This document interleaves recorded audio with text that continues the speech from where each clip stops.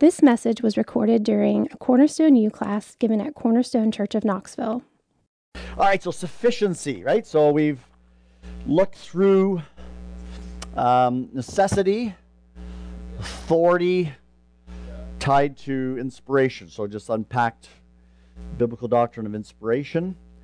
There's other areas that we can look at. I mean, before you've had clarity, sufficiency. These are often seen as the attributes of Scripture. But out of that, even at break, there's all kinds of issues that we have to wrestle with canon, the recognition of inspired books, the issues of reliability, trustworthiness, inerrancy, all these matters. So I'm sure in future sessions, right, you'll probably be developing that in future weeks. But we are only going to look at these three areas, right? But all those areas are fine and important, very important discussions, right?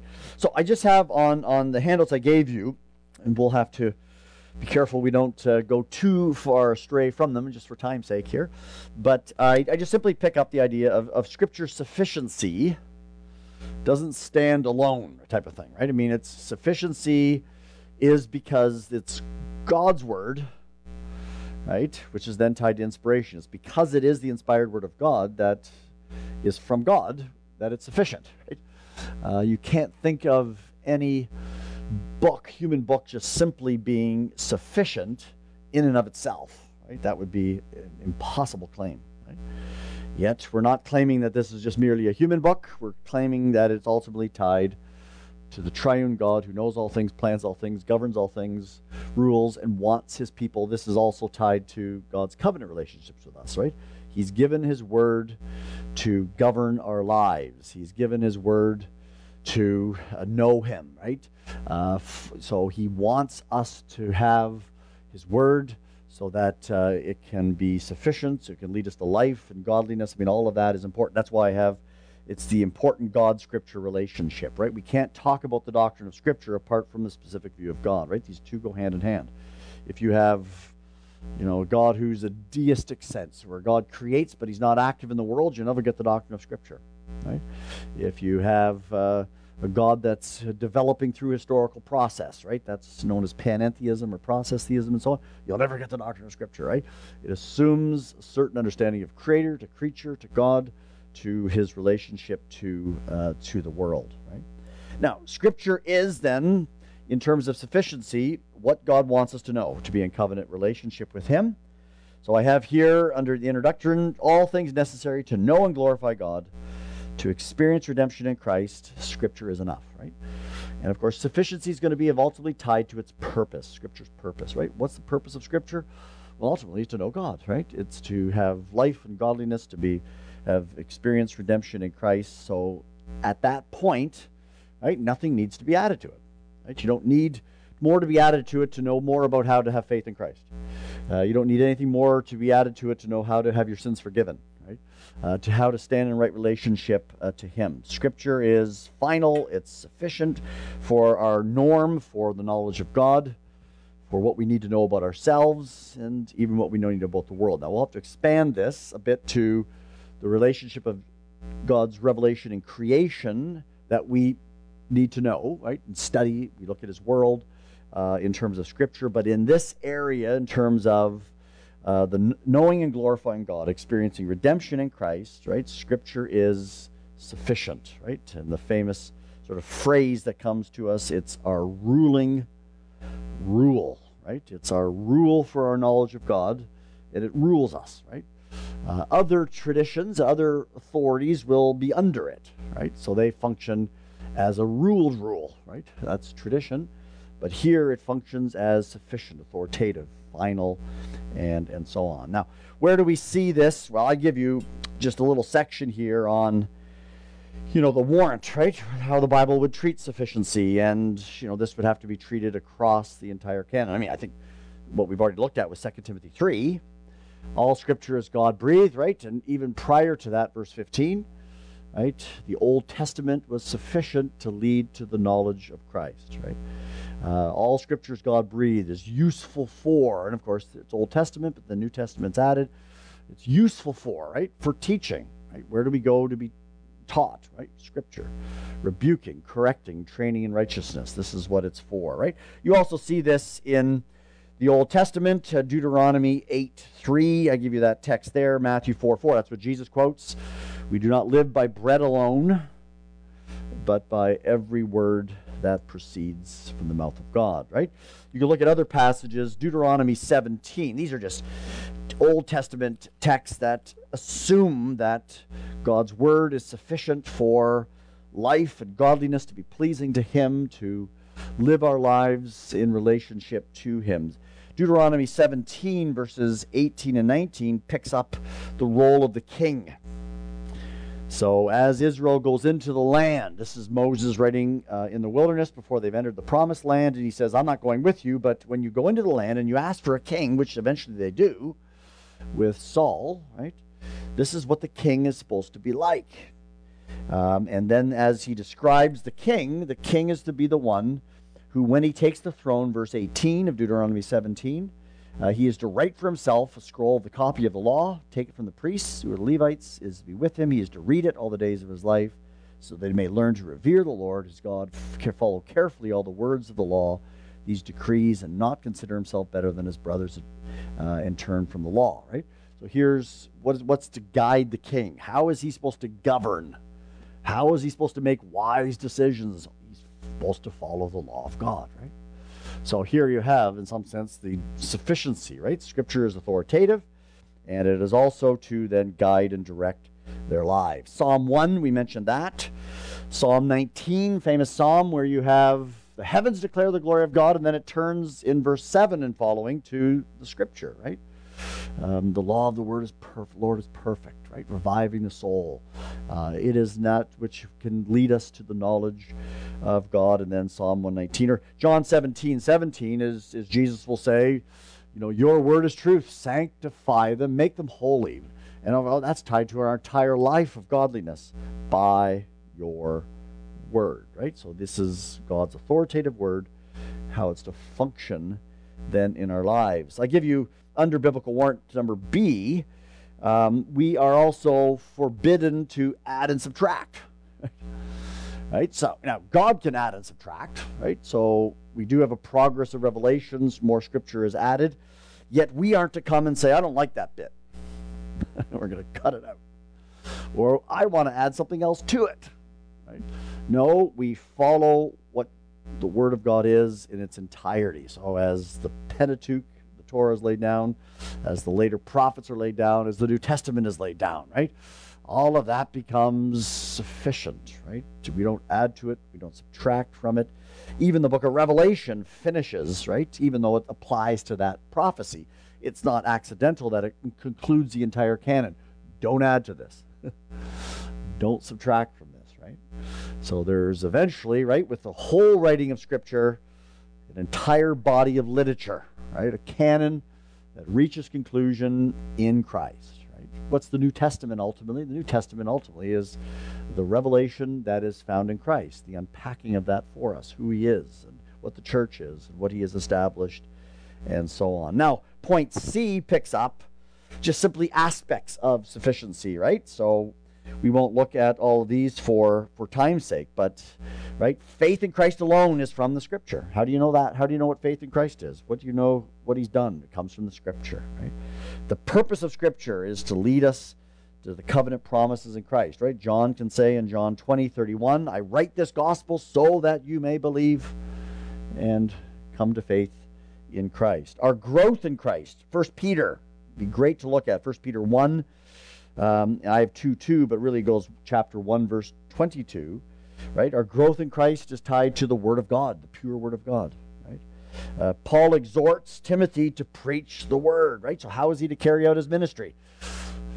In season, out of season, right? That authoritative word is to govern all of your life and thinking, right? And you're to dispute and to reject false doctrine, build the truth in light of God's word. Now, point D is important, right?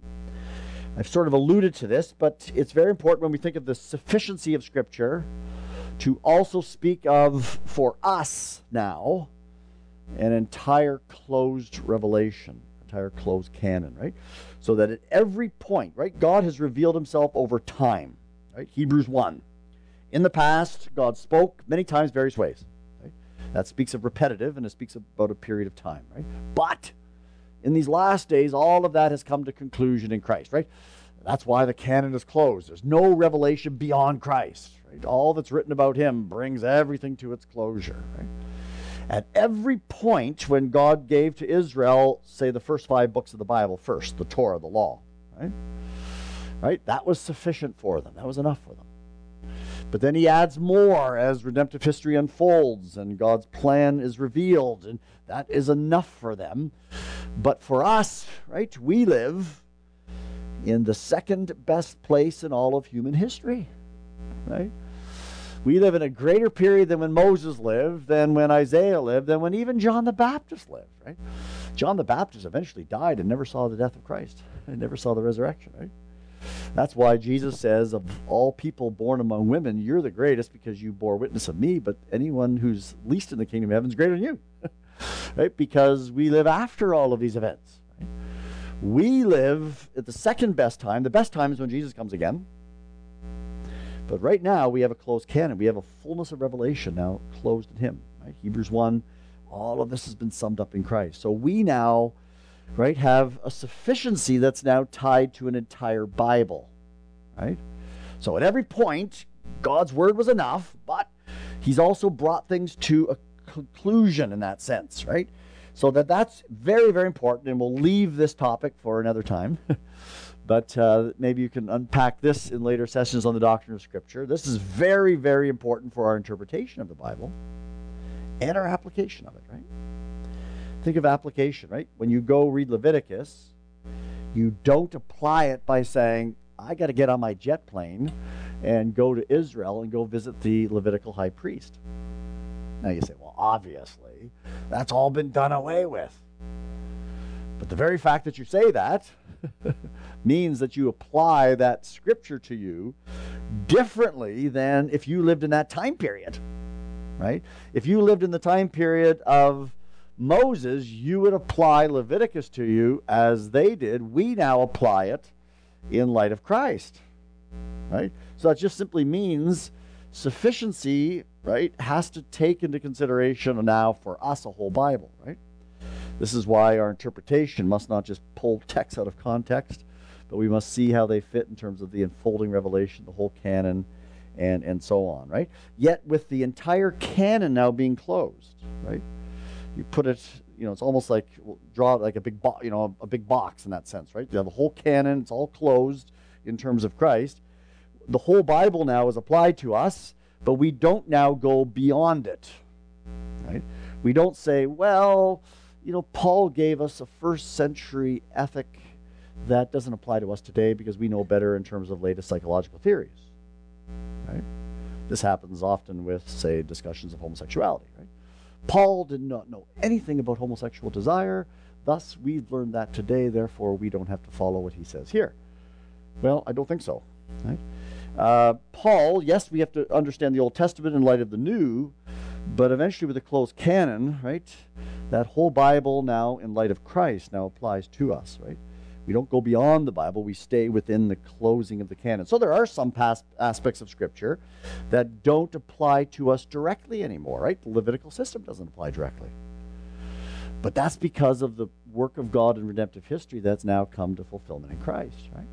We don't go beyond it. We don't go beyond the canon, right? You can, if you have a male child, you're welcome to circumcise them, but you don't have to do that covenantally now, right?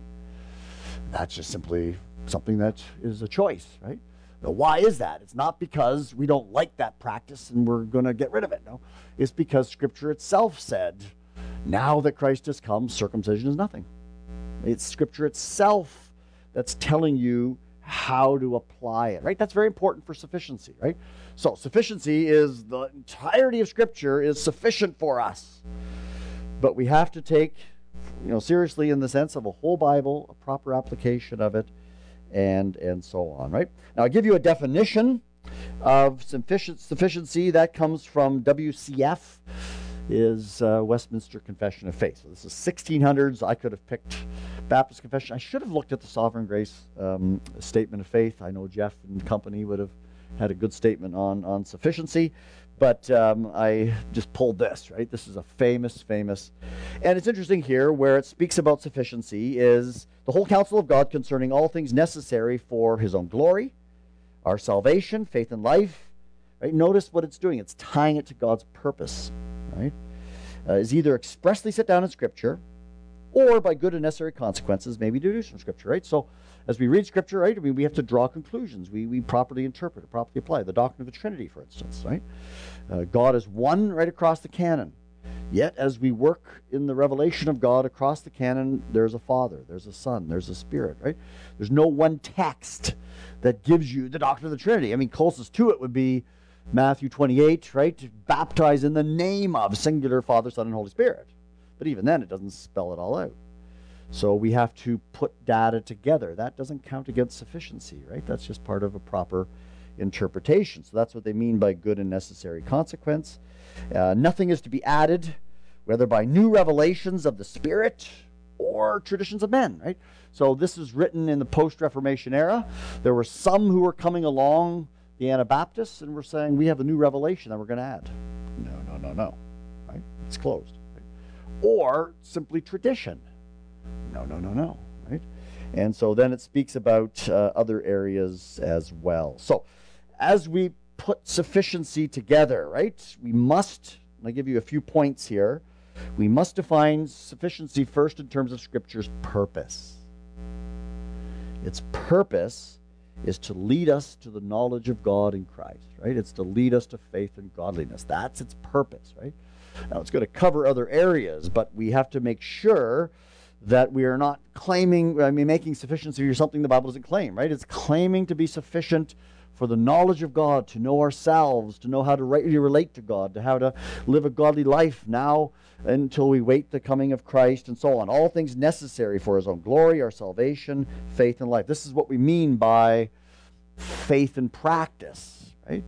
So our doctrinal formulations, what we say about God, what we say about ourselves, what we say about what sin is, what we say about marriages, we go back and say, what has God said, right?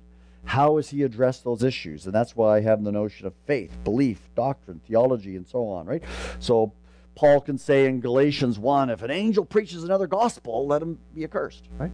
We preach what is given, right? And that's what we bind people's consciences with, and so on, right? To follow the apostolic word, or testing all viewpoints. Colossians 2 says that we are not to be held captive by empty, hollow philosophies according to human tradition, right? There is a philosophy according to Christ, right? But there's also human tradition, right? That sets itself up against the knowledge of Christ. Well, we're to test those things, right? Well, what do we test them from? Well, we test them according to Christ. We test them according to Scripture, right? So all of our beliefs must be grounded in Scripture in terms of faith and practice. We must be aware of adding. Mark 7 is very, very important here. Jesus indicts the religious leaders for adding to Scripture. He says, you've added Corban, right? So that whole way of evading, taking care of your parents, so you could pay the temple tax. Sounds like contemporary politicians, right? I mean, you do the same thing, right? You added to Scripture. Even their understanding of the Sabbath was flawed, right? It's not as if you could never help somebody, but they took it that way, and so on. And Jesus says, you must not add to Scripture, right? So testing all revelations, right? Now, at this point, I give you a caution with our beliefs and everything. We have to be very careful of moving beyond Scripture in terms of speculation, right? There's some areas that Scripture hasn't fully addressed, right? So we wrestle with, well, what about, all of the unbelievers that have never heard the gospel and so on? Well, we have enough to go on that, well, they have general revelation. They're responsible for that. But some of the areas you say, well, what about this? What about this? What about this? You sometimes have to say, I don't know. I mean, we'll leave that in God's hand. This is what I do know. This is enough to say what we're going to say, right? Sometimes we have that notion with, well, what about infants and salvation and all? Well, many think, right, that infants, there will be maybe a special case, but we don't know. I mean, we don't have enough data on all of this, right? So you have to be very, very careful. Well, what about this? Why did God in his sovereignty allow this? well, we can work through what Scripture says, but in the end, He has not told us everything. So we have to be very careful that our understanding of faith and practice is tied to what God has said, right? Speculation according to what Scripture teaches is fine, trying to put two and two together. But to go beyond where Scripture doesn't give, we have a tendency to do that, and we have to be very careful. And then in practice, right, obviously in our lives, family, churches, right? So how does the Scripture regulate our churches? Well, it teaches about elders and deacons. It teaches about, as we gather together, we preach God's word, we sing. That often regulates our worship. And then other things it doesn't address. There's freedom in that area, right? It speaks about what's pleasing to God, right? So you have an ethic that runs across the entire Bible, right? Faithfulness in marriage, treatment of one another, not lying and coveting, and all of that runs across the entire. How am I supposed to live my marriage, or what certain behaviors are they wrong? Scripture addresses those issues, right? And you have to address it as an entire Bible, right? Now, I have here number 2 is Scripture is not exhaustive, right? We've made mention of that in our understanding even of necessity, right? Scripture is true. It's enough, but it's not all that God could give us, right? It's finite revelation. Now, finite revelation is not saying anything's lacking, right? It's just simply God could have said more, right? Right? So there are 2 ways that Scripture is not exhaustive, right? God has not told us everything about Himself and how He governs history and the nature of the Trinity and the Incarnation. There's a lot of things. That's where I was getting at with speculation, right? So we have to be very careful, right? Romans 8:28 says, even in our suffering for the people of God, God works out everything for their good. But if you start asking, well, how is this specific thing good? You probably don't have an answer. You got to step back and say, it's all working out, but I don't know. I don't know everything. Right? You lose a loved one. You face a crisis, and you say, why is that going on? Well, we have enough to help people with, but God didn't tell us all these specific things, right? He didn't even tell Job. We, the reader, know. But Job, he just simply says to him, trust me, and then he gives him his family back, right? But we don't have any evidence that he says, this is the reason why.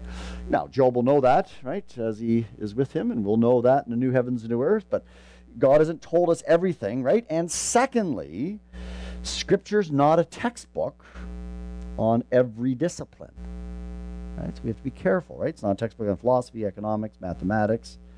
So this is where we do gain knowledge from. It's still revelation, right, from God's creation, right? So how do you study how DNA works? Well, go to a lab and start looking at DNA, right? God made it possible for you to study it, but you don't go to chapter and verse and say, this is how DNA works, right? Or this is how, various economic theory. Maybe the Bible gives you some notion of, okay, taxes are fine and so on, but how do you get the specifics of it? Well, you're going to have to study consequences and whole theories and so on, right? So this is where you have to be very, very careful. Now, some people want to appeal to this and say, well, all truth is God's truth, so therefore what we learn from all the disciplines of psychology and biology and physics and that are almost a kind of second truth to the Bible, and they can overturn the Bible. Now, you have to be very, very careful here, right? So that what I want to say, though, is although Scripture's not a textbook on everything, it still provides an overall framework by which we evaluate, right? So as it, think of, its view of creation, its view of truth, and so on, right? It provides a grid. So as we think of psychology, they may say many things about us, but do they understand us as creatures? Do they understand us as image bearers? Do they understand us as fallen? Do they understand us in terms of what the Bible is saying, right? And as the Bible more specifically touches these disciplines, psychology, sociology, and so on, it's not a textbook on those things. It will help us understand and evaluate those disciplines as well. And I give you some example, right? So you have the theory of evolution. What do we think about that? Well, that has to be looked at on its own merit. It has to be looked at in terms of data and evidence and so on. But we also have Scripture. God described how He created the world, and now it's not a scientific treatise, yet it says something. It says something about how He made the world. It says something about a historic Adam. It says something about a historic fall and so on. So I can't, when I look at those scientific areas, even though all truth is God's truth, I must make sure when Scripture addresses something of that relation, Scripture has final authority. Right? Scripture ultimately has to then look at the world, right, in a certain way. If I am a neuroscientist and I say, in all my studies, I only see brain matter and no, immaterial soul, you've gone wrong. Because the Bible teaches there's such a thing as a mind and an immaterial soul, and so on and so on and so on, right? So this is how we integrate. So we don't want to make sufficiency saying it's a textbook on everything. It's not. Yet it provides an overall worldview and grid. As it speaks more directly on issues that pertain to those disciplines, it can evaluate them and critique them. And we then use extra biblical data carefully, right? So there are things that the Bible doesn't envision. Does the Bible have chapter and verse about whether we should clone people or not? I don't know of one, but the Bible will say something about it in the sense that we'll have to think of who humans are, what cloning is. We'll have to study the science on that. We'll have to tie it to, is this what God's intent would be for us, and think through that issue then as Christians. So it can be applied from the Bible, but we're going to have to learn things from the world as well, even various forms of medicine and treatment. And we have, I have CRT, that's a big issue today, of critical race theory. You have to evaluate that as a viewpoint. What's it saying about humans and the nature of humans, and is that then consistent with the Bible? And at this point, most of it's inconsistent, right? So you have to be very, very careful, right? So third area, it doesn't eliminate careful reasoning, right? I mentioned that with the Trinity, and it doesn't set aside even tradition, right? To speak of sufficiency doesn't mean, or even sola scriptura, that there's no confessional standards that are helpful for us. We have all kinds of confessional standards, but what it's saying is that in that, the Bible is final, right? When it speaks on those issues, we still have to have our confessional standards be warranted by the Bible, right? I happen to think that the early confessional statement of the Nicene Creed, the Chalcedonian Creed that gives us Trinity and Christology, I think they're accurate. I receive them as authoritative, but I receive them as authoritative because I think they're true to Scripture. If I didn't think they were true to Scripture, I would not receive them. Right? I do not receive the teachings of the Roman Catholic Church at the Council of Trent as authoritative because I think it contradicts Scripture at numerous points. Right? And that has to be true of all of our doctrinal statements, right? So as we conclude, right, Scripture is foundational. I thought I would just read from a couple of places in Psalm 119, but Scripture is necessary. Scripture is authoritative. Scripture is sufficient, tied to its purpose, yet, right, as it addresses issue, it is what gives us a whole grid even to look at the world and so on, right? So crucial as we bring together disciplines, but it is for my life and godliness. It is enough, right? I have a canon that I need to apply in terms of a whole Bible and so on. Psalm 119, verse 33, the psalmist says, and even this is in the Old Testament as he's saying this, and we would say this even more so in light of the coming of Christ. Right? Teach me, O Lord, to follow your decrees, then I will keep them to the end. Give me understanding, and I will keep your law, and obey it with all my heart. Direct me in the paths of your commands, for there I find delight. Turn my heart towards your statutes, and not towards selfish gain. Turn my eyes away from worthless things. Preserve my life according to your word. Fulfill your promise to your servant, so that you may be feared. Take away the disgrace I dread, for your laws are good. How I long for your precepts. Preserve my life in your righteousness. Well, notice, as you know, with Psalm 119, every verse has something to do with the Word of God, right? In the Old Testament context, particularly the Torah, right? But now we have a whole Bible. How much more should we say, teach me, O Lord, follow all that Scripture says, right? Keep them to the end, right? This is what gives understanding. This is what gives wisdom. This is what gives life and godliness and proper grounding to faith and truth. And apart from that, I have nothing. I've got quicksand, right? So this is what we need to build our lives on, right? The rock, right? Christ and His Word, and not just the changing thought of our society or your changing thoughts, right? Your feelings, your subjectivity, and so on. I don't trust myself. You shouldn't trust yourself, right? Let every man be a liar, but God be true, Paul says, right? Well, that should be the attitude. God's Word is true. I will have to always critique everyone else's word in light of Scripture, but I never critique God, right? That should be the attitude. Let's pray, and then we'll conclude, right?